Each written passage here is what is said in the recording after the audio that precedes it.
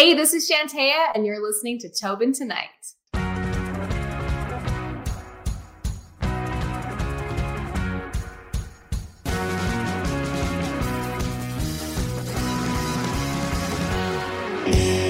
First thing I'm going to say is, did you have a good weekend? Yes, I did. It's kind of technically still the weekend because it's Labor Day weekend. So it's an extra long, great weekend.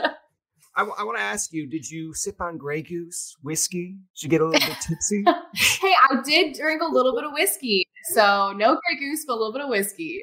So you're not even following your song. You're not even doing what your song says. Come on. And honestly, it's like usually provincial vodka now instead of Grey Goose. So. Yeah. So when you go up to perform it on stage, you're going to have to change. It's like you change the lyrics. People are like, I thought it was Grey Goose. What is she doing? Why is she changing the lyrics? And Pretty then, much. Crystal looks at you as if to go like, yeah, we didn't go over this. Yeah, exactly. I think it's funny because I was actually having a conversation with Crystal. Okay. And you know Crystal. And I was like, Crystal, you'll never guess who we got on. She was like, who do you have on? I was like, okay, first, lose the attitude. And she's like, don't tell me what to do. I was like, okay, that's fair. Yeah, that sounds like Crystal. And then I told her, she was like, yeah, she owes me money. And I was like, oh, for real? Does she owe you money? And she's like, no, you're so gullible. I was like, women are mean. It's what we do. Yeah, I sent her the Joey women are mean. She was like, yeah, okay, you're gullible. I was like, all right, whatever, Crystal, whatever. That's awesome. But yeah. Now, I am not a child prodigy, but when I look at some of the facts here that you've got in your bio, I was like, man, age 2 singing. And it was like, if I look at it here, I'm just making sure I've got age 6 guitar. And then age 9 writing songs. It's like, I will make the reference to anyone who ever comes on that says they write songs when they're like below 15. What are you writing about at 9? Honestly, you know what? For me, the first song I ever recall writing was my great grandpa was sick and we were going to visit him. And I think it was when we came back. So they live in BC, that side of the family. And so we went to go see him kind of before he was really ill. And coming home, I was just like kind of imagining life like without him. And I was just in a really emotional state. And I sat down and started writing a song. I think it was called Without You. Okay. Yeah. So, at 9 years old. Yeah. That's deep. I mean, that's a little bit deep. I told Robin Adelini when she was on, I was like, because again, I feel like all you guys start writing young. And if you're passionate about it, great. But I was like, man, when I was maybe 13 and I was like, man, what do I want to do in my life? I think I sat down, I wrote one song and then realized I don't play guitar. I can't sing. So I was like, oh yeah, well, I'll sell this to someone. And then they're like, oh yeah, let me hear it. And I'm like, on a cold, dark night, hang on a half pipe. And they're like, oh, you're like reciting a poem. Yeah. And they're like, oh man, that sounds great. What else do you got? I'm like, that's literally all it. And they're like, we gave you a year. I was like, nothing really happened in the year. So I kind of stopped. Yeah. Oh my gosh. I love that. Yeah. I feel like there's going to be one day that I'll finish it. And they'll be like, when did you start this? I'm like, oh, I started at 16 and finished it at 40. And then it's like, but no one ever took it. And then like someone's like, oh, well, that sounds like a songwriter to me. I'm like, no. I'm not saying that I wrote other songs. I'm saying that it took that long to write this one song. They're like, we can't sign you. You suck. I'd be like, that's fair. It's fair. You can have like 100 songs in your catalog and they're still like, we won't sign you. When you're at, I believe you said, or I said it was age 3, did you sing before you could talk? Was it almost like one of those things where it was like, okay, I want you to say mom and dad. Mom, dad. Yeah. Like, is something wrong with her? Why is she singing to us?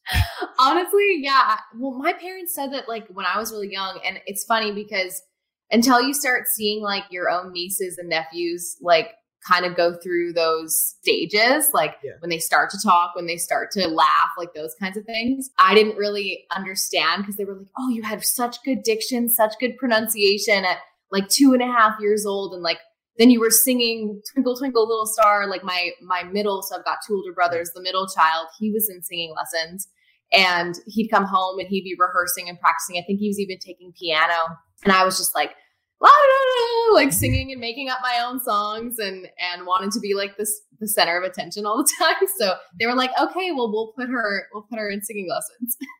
Did you say you were the youngest?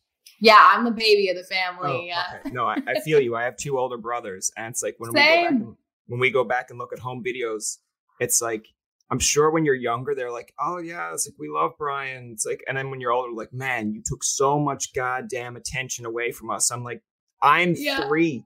Relax. Yeah, I know. I didn't know. It's so funny. We were I don't know, my mom just came across some like Christmas home videos, and yeah, I must have been like 3 or 4. And it's so funny because we're still all kind of the same. Like my oldest brother's, he'll speak his mind and be like blunt and kind of get to the point. And then my middle brother, he just like doesn't say anything. He's very like, but then he'll kind of have that little sparkle in his eye where he's being a little mischievous, but it's very like sneakily. And then I'm just out there, like I'm just like blah, blah, blah. And we're all still like that. It's just funny that like we were like that when we were so little, and we're all still like that.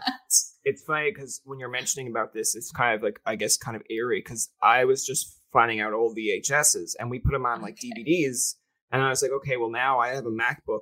And I was trying to do something for this podcast for like when I turn 30, which is like in October. And I wanted to do just something like a little bit fun. And I was like, oh, let's go back and look at some VHSs. But you can't. They're on CDs. So then I had to convert it from a CD to, you know, putting it on whatever format. So I'm going through it and I see like Christmas concerts, and I was like, this is good stuff. So I upload on Facebook, tagged a whole bunch of my high school friends. Nice. And then they thought it was interesting. But like the one thing that I will still hold against anyone that says this is we had one girl, and the song is from the tip of your nose to your big fat toes. And you see the whole crowd, like everyone that we graduate with, go down and touch their feet. This girl was like way ahead of us. What did she do? She just took her back leg, put it up back. So we look like we're all bowing. And she's just like, yeah, you guys are losers. I'm just going to take my leg. And I was just like, okay. And then, of course, she was innovative. Yeah. And then, of course, when you're that young, like your parents are dressing you up top notch for like a graduation. So then you see me and this other dude just like, we're supposed to be performing. And I'm just like, no, it's like, your tie's not right. It's like, yeah, well, you had a bow tie. And you just see two of us just like messing around with each other's stuff. I'm like, we were really into fashion. It's like, no, we were just clueless. And we just thought like, yeah, parents are here to see us, but screw it. And also just like defying, like I remember being young, and especially with the guys in our class, like just do the opposite of what the teacher says all the time. Yeah. I think it was funny because like when we were younger and we were allowed to pick where you seat or whatever when you're like in the younger grades. So you have the girls that want to sit next to girls, guys. And yeah, Brian did not think that way. Brian was like, there's a whole row of girls there. I'm just going to tag mine. And then like years later, now it's like, if you see a girl, it's almost like, hey, Brian, you're going to go talk to, nah, it's like, they're having drinks, let them alone. It's like, you can just go over and say hello. I'm just like, no, see, my peak was when I was 8. And I was like, that so was my confidence right there. Like you're like trying to like channel your inner 8-year-old. Yeah, I'm just like, see, at 8, the worst that could happen is the girl says, ew, Brian, and then that defeats you for like for 5 minutes. You're like, oh my God. But like as an older person, hey, can I get you a drink? It's like, no, we're good. I'm just like the anxiety like creeps in. Yeah. And I feel now with COVID and stuff, it's just that much worse. It's like, it's like, hey, you're not in my inner circle. I'm like, oh, I was never in your inner circle. It's like, relax. Dude, I know. And even just like the amount of time we've all spent at home and just like not done anything. And now going back out into the world and like doing things, it's like, how do I act? I have moments where even before COVID, and I'm sure this is like on Instagram and people have posted it, but it's like you're walking in the street and you forget what you do with your hands or your arms. Mm-hmm. And I'm just like, I know someone that I graduated with, and you're walking down the street. You're like, swing your arms. Oh, wait, don't swing your arms. Yeah. Like, what am I doing? Yeah. You become hyper aware of like every limb on your body. Yeah. Yeah. I want to ask too, because I thought this was actually really interesting when we were doing a little bit of research here. I tell people I don't like to do a lot of research because if I'm wrong, it's like, well, blame it on the internet. But if I'm right, it's like, great for me. But like, I realized that it said here that like you were actually The Voice, like they wanted you to audition for The Voice like twice or many times. And you basically said no. Now, I as a podcaster like that kind of idea of someone being like, hey, it's like, go on here and this will help you. And you're like, no, screw that. I know what I'm doing. Leave me alone. But like, how hard was that to kind of do? And I would say I'd like kind of split it down the middle a little bit there. Like I wanted to, but it was also like, I was in the middle of working with a team. We were kind of on a path. We were, you know, I had a couple of record label showcases and there were some things happening that I was pretty content. Like this was the first time The Voice reached out to me. I was pretty content with where I was at. I was like, I had a phone call with her, and she even said like, "Oh, you're in Canada. That makes it really difficult. Like, let me know when you're in the US." And I was kind of like, "No, that's okay. Like, I'm kind of happy with where I'm at right now." Since then, I've auditioned for both. Well, I haven't auditioned for The Voice. I have been approached again by them, but I've auditioned for American Idol for casting producers and stuff. It's always interesting when you like look at the pros and cons of being on a show like that. Just for me, I've been in the business side of the music business for so long, and just knowing like what that looks like winning one of those shows isn't always super glamorous, and TV makes it out to look like super glamorous, but it's just, there's always like pros and cons with anything like that. Like, you know, you get signed into a deal that might not be like completely in your favor. I don't know, because I've never been there, but like you hear stories. So well, no, it's fair. And like, I hopefully like, I feel like I'm not saying it out of the cuff here because they've said it on their own episodes, but like the New Law brothers went down and they auditioned for, I think it was The Voice. I'm not, or no, it was America's Got Talent. But they weren't allowed to tell people because it was like, you know, well in advance. And then I was like, oh, like I always am skeptical of live TV or like, you know, how they get these things done. And I believe one of them was like, yeah, they told me to tune a guitar. They told the other one to start pacing around. I'm like, okay, so they're making this look like you guys are nervous. Like, yeah, we just wanted to sit show. Yeah, like even when I was auditioning last year for American Idol, I got pretty far with the producers, and they were like asking for my sob story, like asking what was like wrong in my life. You know, you should have been like, you're like, I don't know, I somehow got here. And then they're like, yes. And you're like, okay, I know. Well, I'm a great actor. Yeah. Honestly, it's just like, it's just interesting because it's a show. People want entertainment. They want something to like grasp onto. People like stories. They like to see a story develop. So I don't think what they're doing is wrong. I think they're catering to their audience, and they know what people like and what they want to see. They want to see drama. They want to see the sob story, you know? So it just makes it harder for some of us who've just been doing music their whole life and like just been grinding at it. Like I haven't had a whole lot of tragedy in my life, you know? It's interesting that you said that, because it's like, I'll look back now after kind of getting older and seeing how things work. But like there's ones of America's Got Talent when, of course, they had like the original cast, I'll call it on. And there's one where it's like one lady like flips out at Simon and it's like, I'm going to be huge. And then she like runs out and like she sucked. Let's put it that way. But I was just like, okay, now I'm looking and being like, did they pay her to be like, listen, you know, you're not going far here, but we can make this look like you're going to be trending for years, or like you're going to be big if we do that. And it's even funny because I think that was like even bigger like years ago where they do that on these shows, because now I feel like they've kind of veered away from that, and they really are looking more for like talent and trying to entertain their viewers with talent rather than just like that random drama. Like, it's still funny to me to watch some of these shows where it's like, I think it's like the golden buzzer. Like I feel like we're in a world where social media, where it's a lot of negativity as it is. So even if you're positive, someone's going to be negative. But sometimes I look at like the golden buzzer. I'm like, okay, I get it that the 6-year-old sang great, but really you gave her the golden buzzer over this crowd. And it's like, are you picking on a 6-year-old? I'm like, no. And then it's like, look at this guy picking on a 6-year-old. How ruthless. I'm like, all right, we're already down the rabbit hole. She just got like brownie points for being cute and being 6, you know? Exactly. In discussing all this as well, like, did you ever feel at times, because like you said, with say American Idol, The Voice, like you don't necessarily have to win all the time to get that exposure, but I feel like the winner sometimes is like a double-edged sword. It's like, great, you won, but the other side of things is when you get older, and I'm sure you get it within the music industry, it's like, okay, well, now we got to make an album for you. It's like, okay, great, I got all my songs. It's like, we don't like those songs. We're going to help you write your songs. And you're like, no, I don't want it. Sometimes it's just like losing a little bit of that creative control, I think, when you sign a deal. And that's not even just with these shows. Like, it's really hard nowadays to find a team that sees your vision and is willing to let you have that creative control. You don't hear a lot of artists talk about that anymore, which is kind of scary in this business.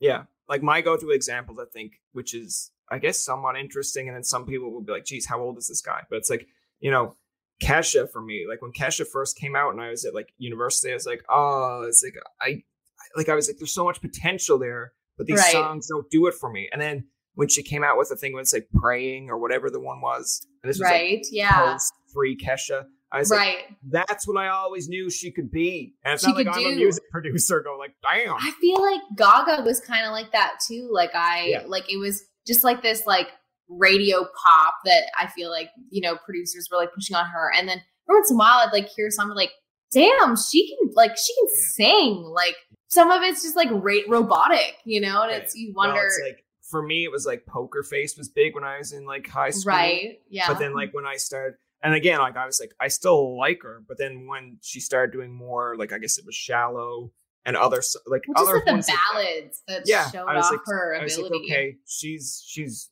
a great singer. The other one that I think is interesting, which when I grew up and I kind of didn't like, was like Nicki Minaj.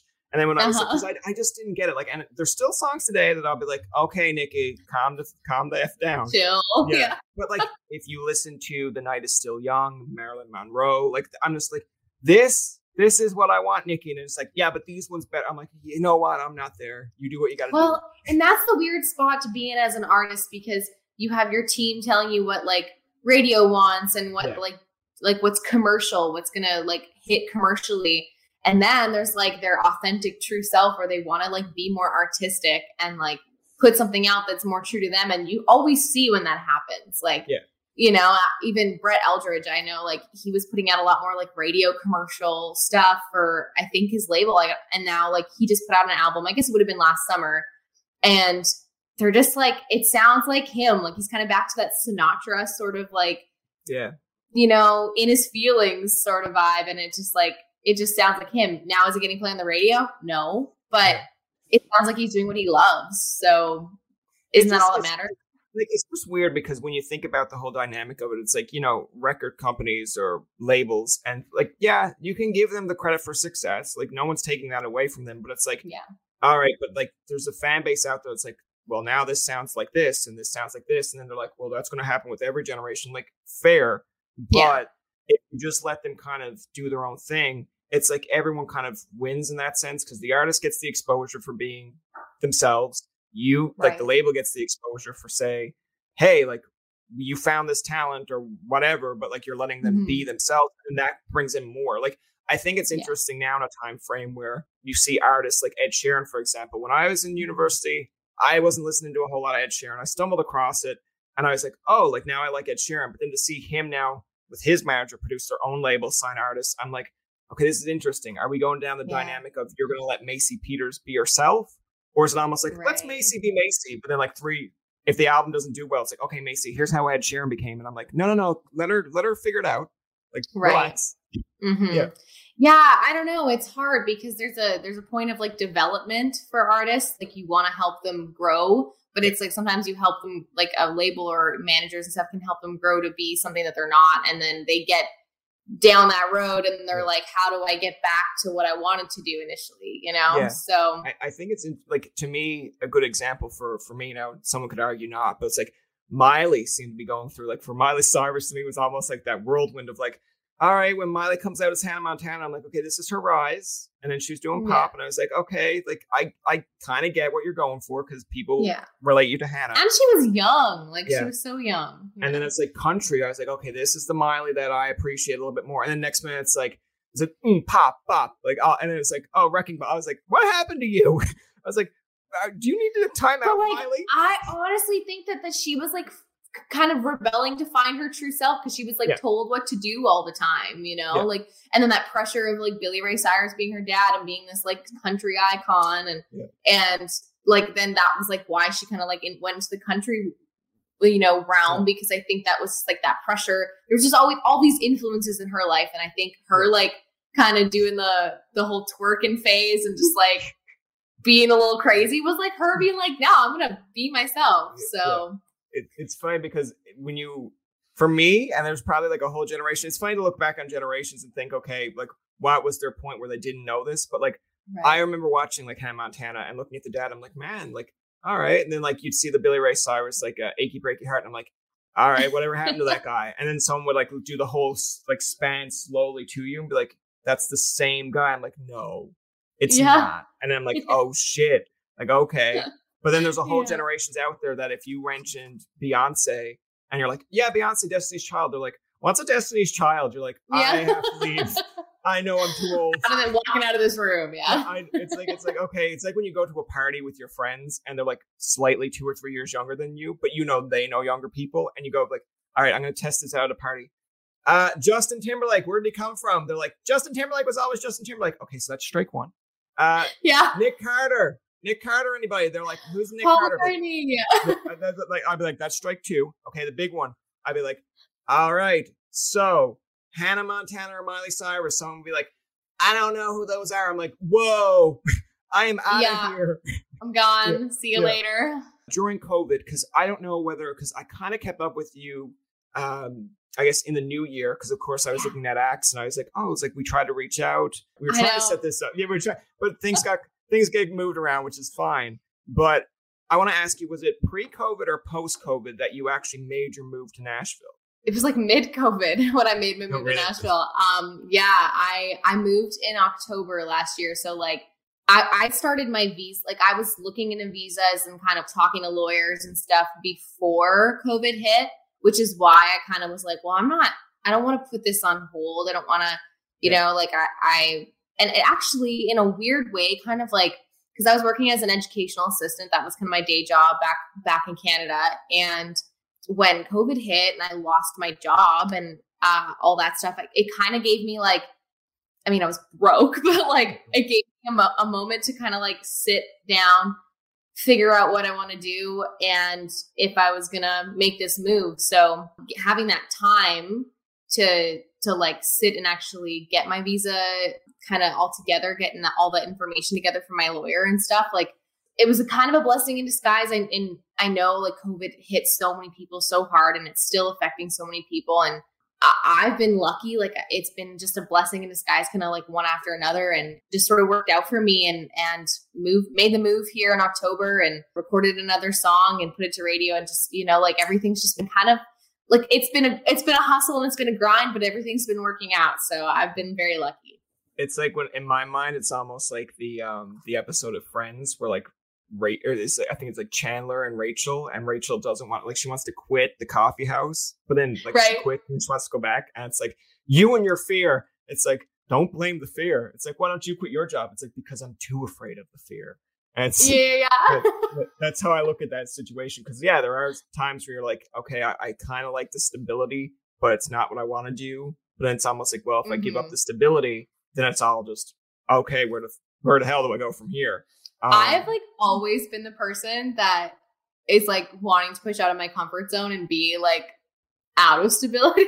So I'm just like a very unique person that way, where I'm not afraid of like trying something new and just pushing out of my comfort zone, especially when it comes to my music. Like I'm so dedicated to my music that like, at one point moving to Toronto, my team at the time was living there and I was like, yeah, I'll move to Toronto. And I didn't have a job, didn't have anything going on. I just moved, and it was like a little hard for a while, but I don't know. It's just like experiences and adventure, like, and then when I moved back to Saskatchewan, that's kind of when I was like, okay, the next move is Nashville. And I started working on that, was, like getting ready for that for about a year. And then COVID hit. And I think that was like the perfect kind of like, I don't know, obstacle that like could have been like, oh, I'm going to stay in the stability. I'm going to like a crossroads.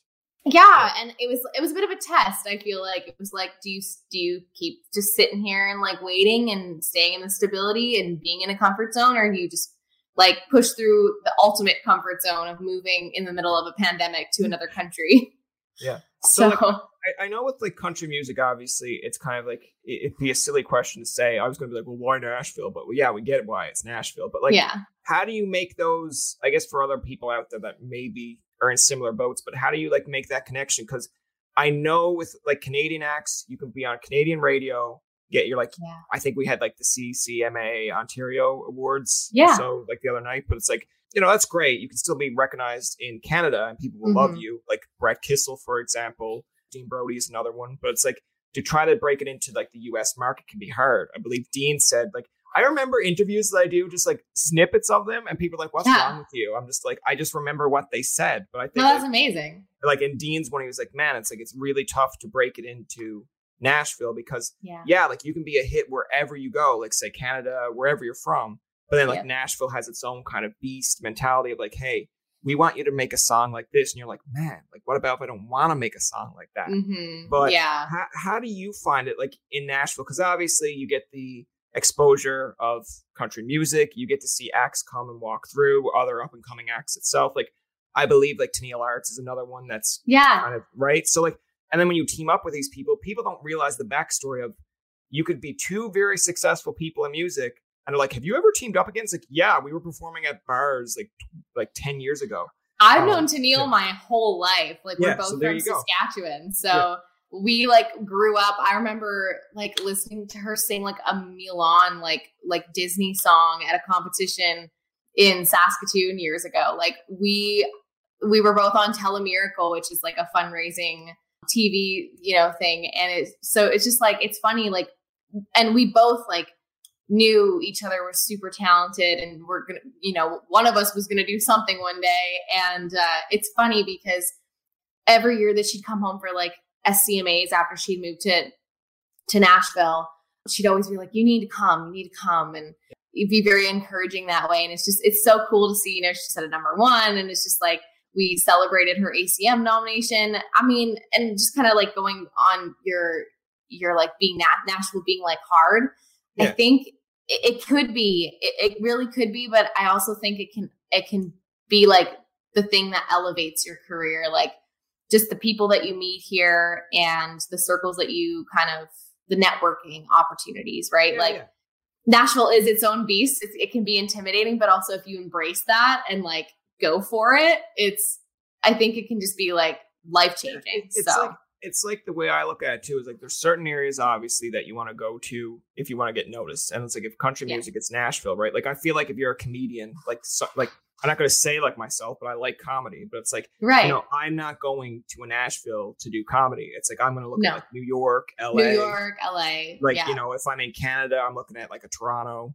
Totally. Right. But like, it's its own beast. It's like, this is where you have to go. I feel like it's like, this is and it's like finding community, right? Like, for me, Saskatchewan has a great like country music community, but it's like very small scale and there's only so much you can do there. And so, I love Saskatchewan. There's like no hate there, but it's just like my career can't elevate. In my mind, I can't elevate my career, elevate my craft until I'm surrounded with people who make me level up. Well, that's it. Like, I mean, the whole double-edged sword of things here too is like, we look at Shania Twain, for example, in Canada, or Terry Clark, but it's like, if they just kind of stayed within Canada, yes, them. But it's like, now when you look back at it, you're kind of like, yeah, Shania Twain is from Timmins, Ontario. And then it's like, okay, but like people might just not know that because she became more successful, but it's like, she doesn't lose her roots. It's not like she goes to Nashville or wherever. It's well, I guess it's in Switzerland she is now, but it's not like, it's like, Shania Twain is now strictly Switzerland. I'm like, no, you shut up. That is Canadian an artist. She's from Timmins. She's done what she has to. Yes, she can go to Switzerland. It's like the same. She can live wherever she wants. Imagine Switzerland. Like, actually, no, you're not from Switzerland. You go, and it's like, no, let her just be. But it's like that's why you forget sometimes with music, because you look at artists and you like their songs, you like their albums, but I can't tell you where Luke Bryan is from, or I can't tell you where like Luke Combs is from. But like years later, if someone's like, "Did you know Luke Combs is from here?" I'm like, "Oh, that's kind of interesting." But he's like a big name in country music, so what do I care? It's like, I don't care where your hometown is, but yeah, it's cool. Yeah. I mean, as Canadians, we're always so proud of our Canadians, like massive success because we always feel like little fish in a big pond when it comes to like being an artist from Canada and coming to Nashville. And it almost feels like we're at a disadvantage sometimes because we're not on our own turf, right? Like we're not like, this isn't our territory. So it can kind of feel that way. But then when one of our own like hits success, Tennille Towns, Lindsay L, like, a lot of the girls are just crushing it in Nashville right now and crushing it in the States. And so it's like, it's just really like, we're just like true north, strong and free. So I want to ask you, just like on your personal interests, like, because I think it's interesting. People will tell me like, why do you ask this question? But I'm like, man, if I'm a podcaster and someone asks me like, how did you get into podcasting? Or like, who are some of your favorites? Like for you, for music, like who were people that you idolized or like even took after like your musical style after? when I was really young, Martina McBride was a huge influence for me. Martina. And I think Martina, and honestly, and Shania Twain, I look at those brunettes as like, because I mean, I had like a lot of people tell me like, oh, if you ever want to make it in country music, you got to be blonde. Like it just, just Faith silly Hill, stuff. Taylor Swift, Carrie Underwood, Miranda Lambert, Trisha Yearwood. Yeah, like it was just silly. It was a silly stereotype. It really was. But when you looked at Martina and Shania, it was just like, and it was empowering. So I had Martina's Waking Up Laughing album, and I can literally picture the cover, and I just like listen to it all the time. And now I'd say like Maren Morris is a huge influence for me, just being that kind of country pop crossover. I'd say that that's kind of where my music kind of lies, in that lane. I think it's funny because it's like, if you're a redhead that want to get into music, it's like, well, who do I look up to? It's like, well, there's Reba. There's Reba. Yeah, it's like, who else? It'd be like the perfect scenario where there's like someone out there that's like, fine, like, I like country, but I want to be in TV. I'd be like, I got a perfect one for you, Reba. And Reba. Like, yeah. Or the Judds. Didn't the Judds have oh yeah. Were they redheads? I'm just trying to remember the other one. I think it's like I'm gonna butcher her name, but it's like Bye Bye Baby Bye Bye. It's like, I think it's like Jody Messina. Yeah, that's another one that like I remember as a kid watching that music video, and I'm like, man, that's a badass girl over there. Yeah. And it's like, well, now there's like there's Kaylee Hammock, like she's like fiery redhead. So yeah. Obviously you idolize these because they've gone on to have great success, like Martina, Faith Hill. But I remember when I was younger, around Christmas time, I remember Martina's, I think it's like Runaway Bride song or whatever. It was like, I Love You or something. And then I remember Faith Hill's This Kiss. But then around Christmas, I'm a kid. I just turn on CMT, and then there was like Christmas, like someone like doing a parody of that. And this Kiss? Oh my gosh, yes. Yeah. And there's like as a kid, I was like, man, I like this video a lot better. And my brothers was like, man, you are super cheesy. That's super corny. And then when I go back to watch it, like as a 29-year-old, I'm like, it's corny. It's kind of corny, but I'm like, it's still a Christmas song to me, I guess. I'm going to have to check that out now because I don't think I've ever seen it. I will send it to you, but it's like amazing. There's this ones out there that you look at parodies and you're like, oh, like I remember watching Much Music and they had like the Cats singing Jingle Bells. And I was like, oh my God, like whatever. But love it. Those are the memories I have. So I'm sorry if there's like Faith Hill out there. And if you ever have Faith Hill on, I'll be like, Faith, I love you, but have you ever heard this? She's like, really? That's what you're going to ask me? Yeah. I'm like, yeah. My like dying, burning question is this. Yeah. Yeah. It's like if you're in like a big press conference, it's like, Brian, you made it this far. You get to ask Faith any question in the world. And you have like 20 odd and you're just like, Faith, did you ever hear the song This Christmas? And she's like, how did he get through all of you? I'd be like, I'm a Newfoundlander. They had to have a representative here. Yeah. And they're like, and that's the best they could come up with. I'm like, that's so funny. Yeah. But I want to ask you, like, currently, like, who are some of the artists that you listen to? Or I know you mentioned Maren Morris, but like, what do you, I guess, kind of listen to or make your music what it is? I know that's like a weird way of putting it, but no, I totally catch you.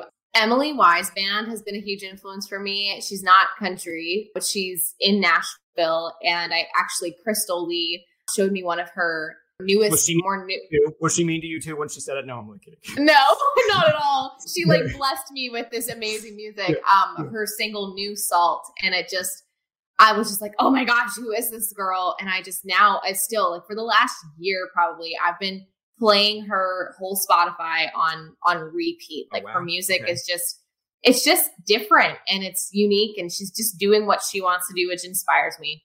Yeah. So, I think it's interesting because I asked this question to a lot of artists too, like especially with country music, because when you look at the old style of country, like you had your Garth Brooks, Tim McGraw, Alan Jackson, now you see the newer ones where like I have a TV upstairs that just my parents like to watch it. And then it's just a random channel on. So sometimes it's like ET Canada. And I stumbled across it one day and it's like Florida Georgia Line with Nelly. I'm like, hold on, this is a 2011 interview. And they're like, no, they're still teaming with Nelly. And like, I get it. A younger generation probably thinks like, oh my God, Nelly and country music. I'm like, hold your fucking roll. I'm like, there was Tim McGraw and Nelly, so calm your shit. But I like that the crossovers, but like, how do you feel about it? Because when you see Thomas Rhett, Florida Georgia Line, and they're kind of like a new wave of country, there's going to be people that are like, this ain't country. There's always gonna be people like that. But what I love about country music right now is it's taking a million different lanes. It's going pop, which I love because I'm very influenced by pop, but it's also, you still have Chris Stapleton. You got Cody Johnson, who is, like a little, almost like mini Chris Stapleton, Trace Adkins, like, like you've still got that like raw, true country happening. Yeah. So for the ones that are like, oh, that's not country, it's like, then go listen to Chris Stapleton. Like what's great about country is there's something for everyone's taste now. Yeah. And it's also bringing a lot of people who said they would never love country music over to country music. Like they're coming to country music shows because Sam Hunt is in country music. See, that right there, you hear the police. That is the country police right now. They are not happy with what you said. They're like, all right, we got her surrounded. I'm actually surprised it's the first time that's happened because I live downtown, so it's usually like a little bit more and louder than that. They're listening and they're like, all right, she just told us to compare her to Chris Stapleton. Let's get her out of there. It's like, come out with your hands up. How dare you to evacuate? Yeah. But no, like I think it's interesting because I haven't gotten a lot of responses on this because sometimes you're like, obviously when you try to get interviews, some of them are so like they're big. It's like trying to figure out how they're going to accommodate the most viewership too. But then I'm like, okay, well, if I don't get to have them on, I want to ask them a question. And I think for a lot of people, when you look back at maybe what we grew up with, like to me, when I see a Dan and Shay, like I love Dan and Shay. Now there's like with any artist, there are certain songs like I don't get it. I'm not listening to it, but I'll go back and listen to Tequila. Fine. I like to think in my own mind that Rascal Flatts kind of set a wave for these, like, right? And then I feel like if you ever asked Rascal Flatts, you'd be like, hey, Rascal Flatts, you ever hear Dan Shay? They're like, really? We're on your podcast. I'm like, yeah. We don't talk about you at all on our podcast. Right. And Rascal Flatts, what I loved about them and what made them so different is just like the vocal runs and the vocal ability that they would bring into country music. Like they still had the country to it, whereas like Dan and Shay are, they're doing like a more pop production as well, like less banjo. Like I think on their Instagram, like I'm so used to just seeing them sing, but then and one of their latest videos that they're trying to promote, which I like Spotify and Instagram for this because they're trying to like it's a new wave, obviously technology, but I'm like I don't know the difference between two of them, so I feel bad if I like whatever, but I think it's like Dan is singing, I think Shay is singing. Shay's singing. Yeah, and then Dan is like doing dancing. I'm like, man, like relax, like just do your thing. Like this doesn't need to be at a concert. It's almost like, yeah, we got some feedback on you guys. They love when you perform, but they want to see dance moves. And I'm like, all right, we got to do some dance moves. It's like, no. I've also just heard they're like really goofy guys that just love to have fun. So I think they're having. I mean, they're like one of the hottest duos in country music right now. They win awards every year. ACMs. I've never heard of them. No. I mean, I think that they're just like loving life right now. So if they want to dance in a video, like I'm like, y'all have fun. Go for it. It's funny to me because obviously when you look back at like where artists come from, like if you look at their first song they ever released to now, like some of them really evolved. Like I think I can't remember the first one they ever had, but like I think when I was in university, I remember listening to one Dan and Shay song, and I was like, all right, that's cool. And then when you see them now, I'm like, damn, like, okay, you do what you totally. Do. Yeah. I'm trying to think back, like, to one of the first songs I ever released and thinking, like, where I am now. It's just like, let's not listen to that. No. Yeah, exactly. It's like some of them are really hit and miss. And then some of them, I like to think of, even with anything in life, if you go back to listen to, like, the first podcast we ever did with, like, Jimmy Rankin, a teacher was telling me, like, why do you sound bored? Like, why are you? I'm like, I'm not bored. And they're like, well, make it sound like you're more lively. And I feel bad because when you listen to it back, like, again, you're trying to find your footing. But I think we had like the Arkells on when the Junos were in Ottawa. And one of my friends was a big Arkells fan. And he was like, you blew it. He's like, you had Max on and you sound so dull. I was like, I'm sorry. Like, no. I was like, I thought I sounded okay. And they're like, you should like send Max a whole bunch of flowers and an apology card right now. I'm like, okay, I will. And then I just told Max, like, I'm sorry the interview was bad. He's like, no, man, I loved it. I was like, I went to my friend. I'm like, well, here, you read this. Max said, don't let anybody ever tell you that. Don't. Yeah. All right. Your friend was being mean. Yeah, I got to send Crystal a message then because it was Crystal. No, I'm only kidding. Yeah. She's just like, I didn't even know you then. What are you trying to do? Blame me for stuff? Yeah. Like, no. Yeah. I want to play a really fun game with you to kind of close this interview out. Let's do it. and it's going to be all over the place. Okay. Do you remember like the first embarrassing moment of your life, whether it's like on stage or just ever? Yeah. Okay, I've got two, and they're both Bonus. music related. Yeah. So the first one, I took classical lessons for years and would go into like our Spiritwood music festival. Like my hometown's a music festival every year where there'd be an adjudicator and they'd be, like grading us on our performances. And I was doing musical theater, Pinocchio, Got No Strings. And my last move was like to like kind of pretend I had no strings and like sit down on my chair and kind of like cross my arms and cross my leg. And I completely missed my chair and fell on the floor. And I like recovered from it, but like walked down, sat on like the just like red cheeks and like had to watch like 4 other people do their pieces. And then the adjudicator gets up and he's like, so was that planned? And I was like, I mean, just so, and there's a whole audience there, like just laughing and they're trying not to. Cause like when you're in these music festival things, you're like not even supposed to like clap. Like it's very quiet, everything. Second one was one of my first ever performances playing guitar and singing at the same time. The microphone kept slowly moving down on me and I was like following it, and somebody, like I'm looking around, like everybody's watching me, they see this, like why is nobody coming up to help me? Someone save me.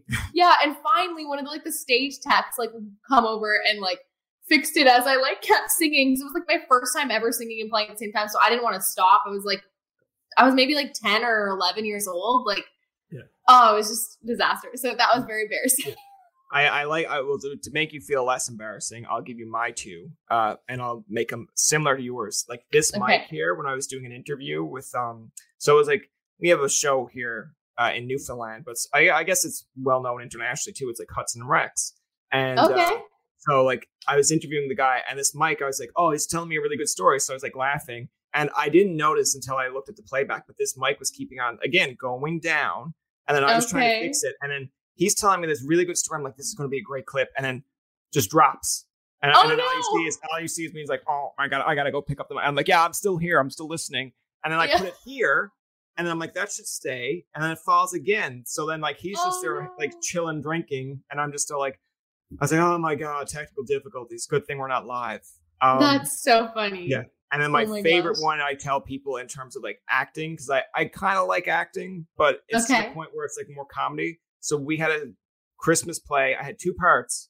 I was a mouse, and then I had to come back and recite like a big monologue. I did okay as the mouse. So I was like, okay, cool. And you're like 8, 9. We're watching Christmas movies in your homeroom. And then she was like, okay, someone will come and tell you when you have to come out, but keep it in, like keep your watch on, so you're telling a 9-year-old keep their watch. Like, keep it on. We're watching like Rudolph, so I'm distracted. And the next minute, 2 girls come out and they're like, "You're supposed to be on." I'm like, "Oh, so I got to be on like 5 minutes?" No, the person said their line 3 goddamn times. I did not show up, so then she had to close the curtains and like basically tell everyone in the audience, it's going to be a good part.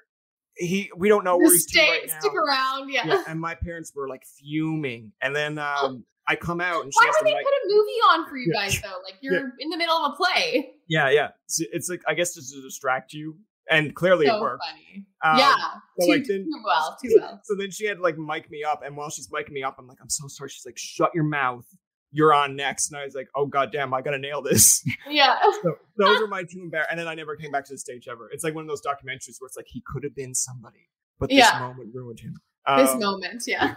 What is like outside of country music? I know you kind of expanded on it, but like, what are some artists that you are probably like really into or really listening to? Like, I know for myself I'm not in music, but I go all over the place. So it's like 1975, Luke Combs. Wow. I still listen to Britney. So it's all over the place. The only thing I probably don't listen to is like Screamo, where it's almost like, why are you yelling at me? Totally.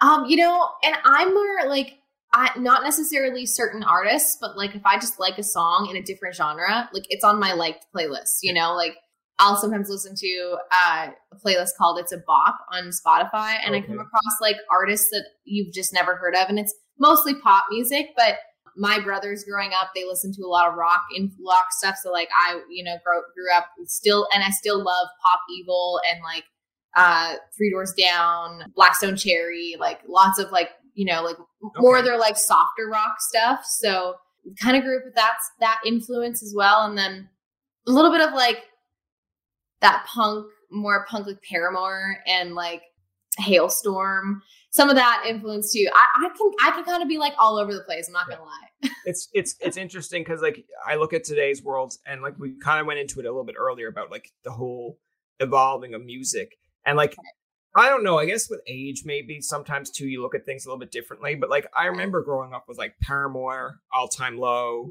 Blink-182, and I'm like great. And then like now you see a new wave where it's like Billie Eilish, Olivia Rodrigo. I think that's correct. And like I look at that and people are complaining about Olivia Rodrigo and it's like plagiarism. I'm like, if you really want to go down that road, I'm like, come on, like Kanye uses sampling, like, and she gives credit. Like I think Ed Sheeran got in trouble one time because it was like Shape of You was like TLC. I'm like, that's why it sounds familiar, but I'm like, I don't really care. Like, because there comes a point where there's only so many fucking like. I think her defense. I think her defense is that she's really young. Like, so she's just writing like stuff that she knows, and she's not really like, she hasn't really started to, because I mean, when I was that age, I was pretty much copying my influences, but no, it's interesting because when that song first came out, I just like went over to my friends because we all love Paramore and like listen to Paramore on a daily basis. I'm like, it's Misery Business. And like, I was kind of like mad about it because I was like, nobody can do better than Paramore. But also she did give, credit where credit was due.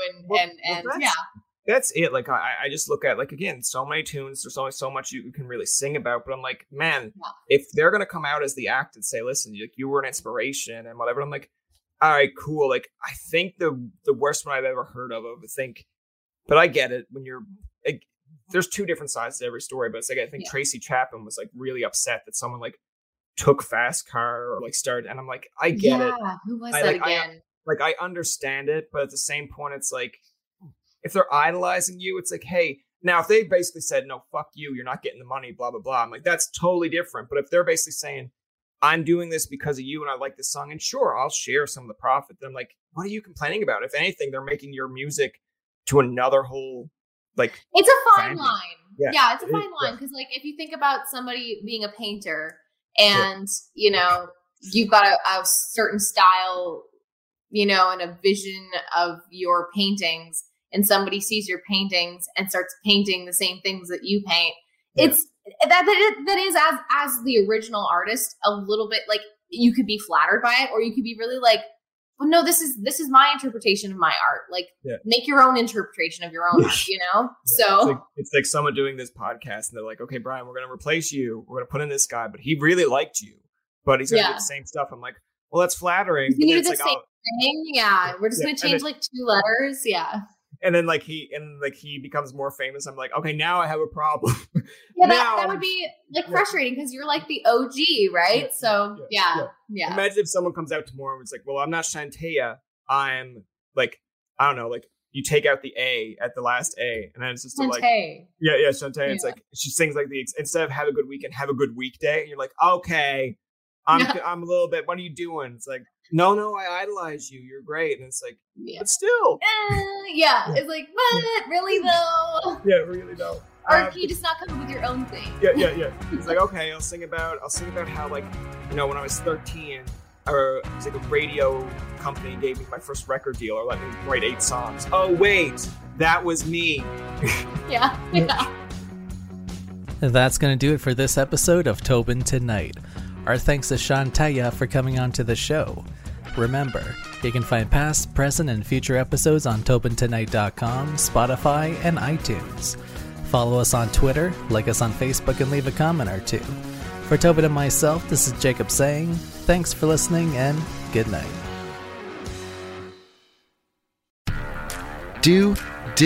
Will, the Story of People podcast is now available on the Crier Media Network. The first 5 episodes are here and feature some incredible guests that fit into one or all 3 of those categories. Ready? Tara Sloan from the San Jose Sharks Undercurrent podcast at NBC Sports. Marianne Iveson from Iveson Voice and the Let's Take This Outside podcast to talk about the world of outdoors as well as voiceover land. Ariana Hunsicker, future Canadian Paralympic swimmer, already winning tons of awards for this country. Scott McGregor from the Hot Wallet podcast to dumb down the world of crypto, Bitcoin, and NFTs so you don't have to. And Jackie Holowati from Climate Pledge Arena in Seattle, Washington, the first net zero carbon certified arena on the planet. Wherever you get your pods, wherever you watch your pods, and on the Crier Media Network. What happens when we play outside? We become healthier, both mentally and physically. We become more creative and more focused. We connect with nature, each other, and ourselves.